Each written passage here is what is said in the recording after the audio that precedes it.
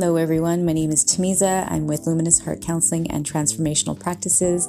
I'm an intuitive counselor and a transformational guide, and I help to support people to heal their wounds and find their truth. So today is my first video. Welcome and thank you for listening. I am going to dive right into this beautiful, juicy, deep topic today about self-destruction and our old world crumbling. So for many of you out there, you may be going through a dark part of your life that feels very confusing. You might feel lost. You might feel anxious or depressed and not really sure where to go in life. And so I'm really called to talk about this topic because I've been going through a lot of my own emotions around awakening to my highest self and really trying to sort out what it all means. And so we come into this world, and the first few years of our lives, we're really conditioned as to who we need to be and who we should be versus being allowed to be who we are. And so we carry on throughout our lifetime, really many of us not knowing who we are. And we are definitely seeing that all around the world, especially, with the government and politics. And so there are several people out there who are doing the work, really going deep, diving into figuring out who am I and how can I make this world a better place? How can I make my world a better place? And so I talk about how these things are showing up for us physically. As a counselor, I witness people feeling really high levels of anxiety or depression and feeling confused about life, even if they've seemed to got all the things going in the material world, whether they make a lot of money or have a nice home. But then there's always this missing piece as to, I'm not sure why I'm unhappy when I've gained all these things.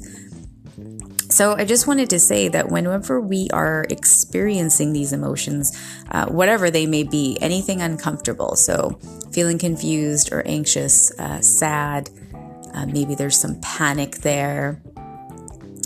These emotions are here because they are communicating to us. They are really helping to navigate us to our truth. And every time that we choose to ignore it and choose to just glide over it and think that it isn't anything, then basically what we're doing is we're saying no to our own wisdom.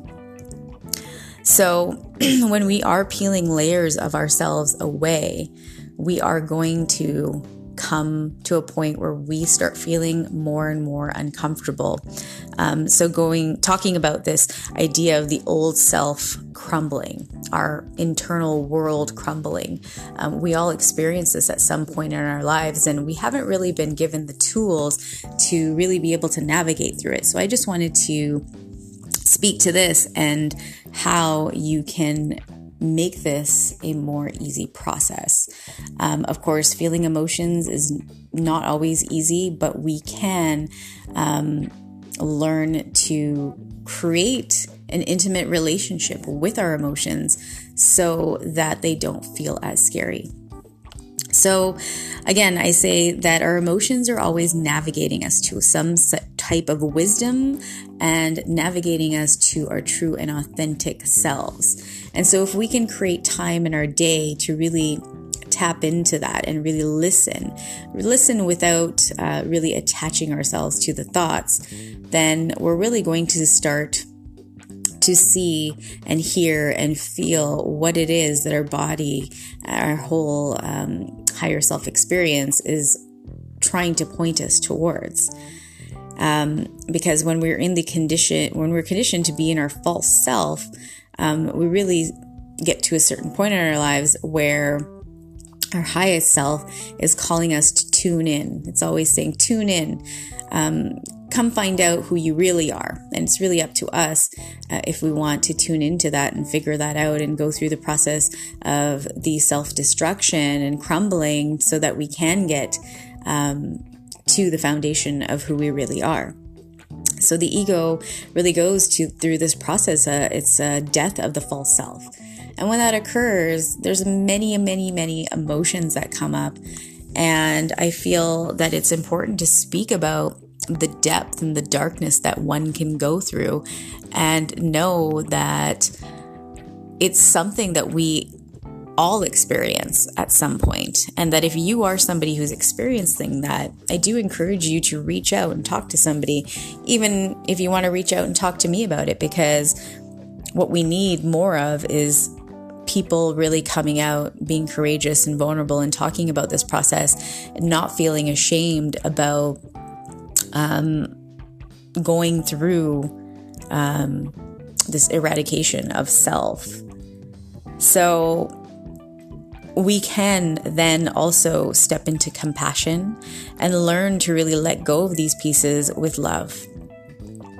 Now, I say letting go with love, and it might sound a little frou-frou, but we can cultivate this love in letting go little by little, just as we do create self-love little by little. And each time that we do it, we are reprogramming and rewiring ourselves. And so although it might just seem like one tiny thing that didn't really make a difference, every time you choose something different, it does make a difference. And it's really important that when we're going through this process that we really try to create, again, an intimate relationship with ourselves, an intimate relationship with our emotions, so that we can then flow through what's coming. Because this is all wisdom. It's all knowledge that's coming through, that we can actually transmute those feelings so that we can feel our best self. So we can feel things like bliss, and we can feel joy, and we can just really live in that. Of course, being in a human experience, we do have our highs and lows, so we won't be in those spaces all the time. But my question to you is, have you ever felt bliss? And have you ever felt pure joy running through your body, expansive, without any restriction? And if the answer is no, you haven't, then I really invite you to go within and ask yourself in which ways you are holding yourself back from feeling your true essence, which is bliss and joy and love. So that's going to be it for me today for this podcast. And I would love to create a conversation around this. And if you have any feedback for me, I would love that as well. So until my next one, thank you and have a beautiful day.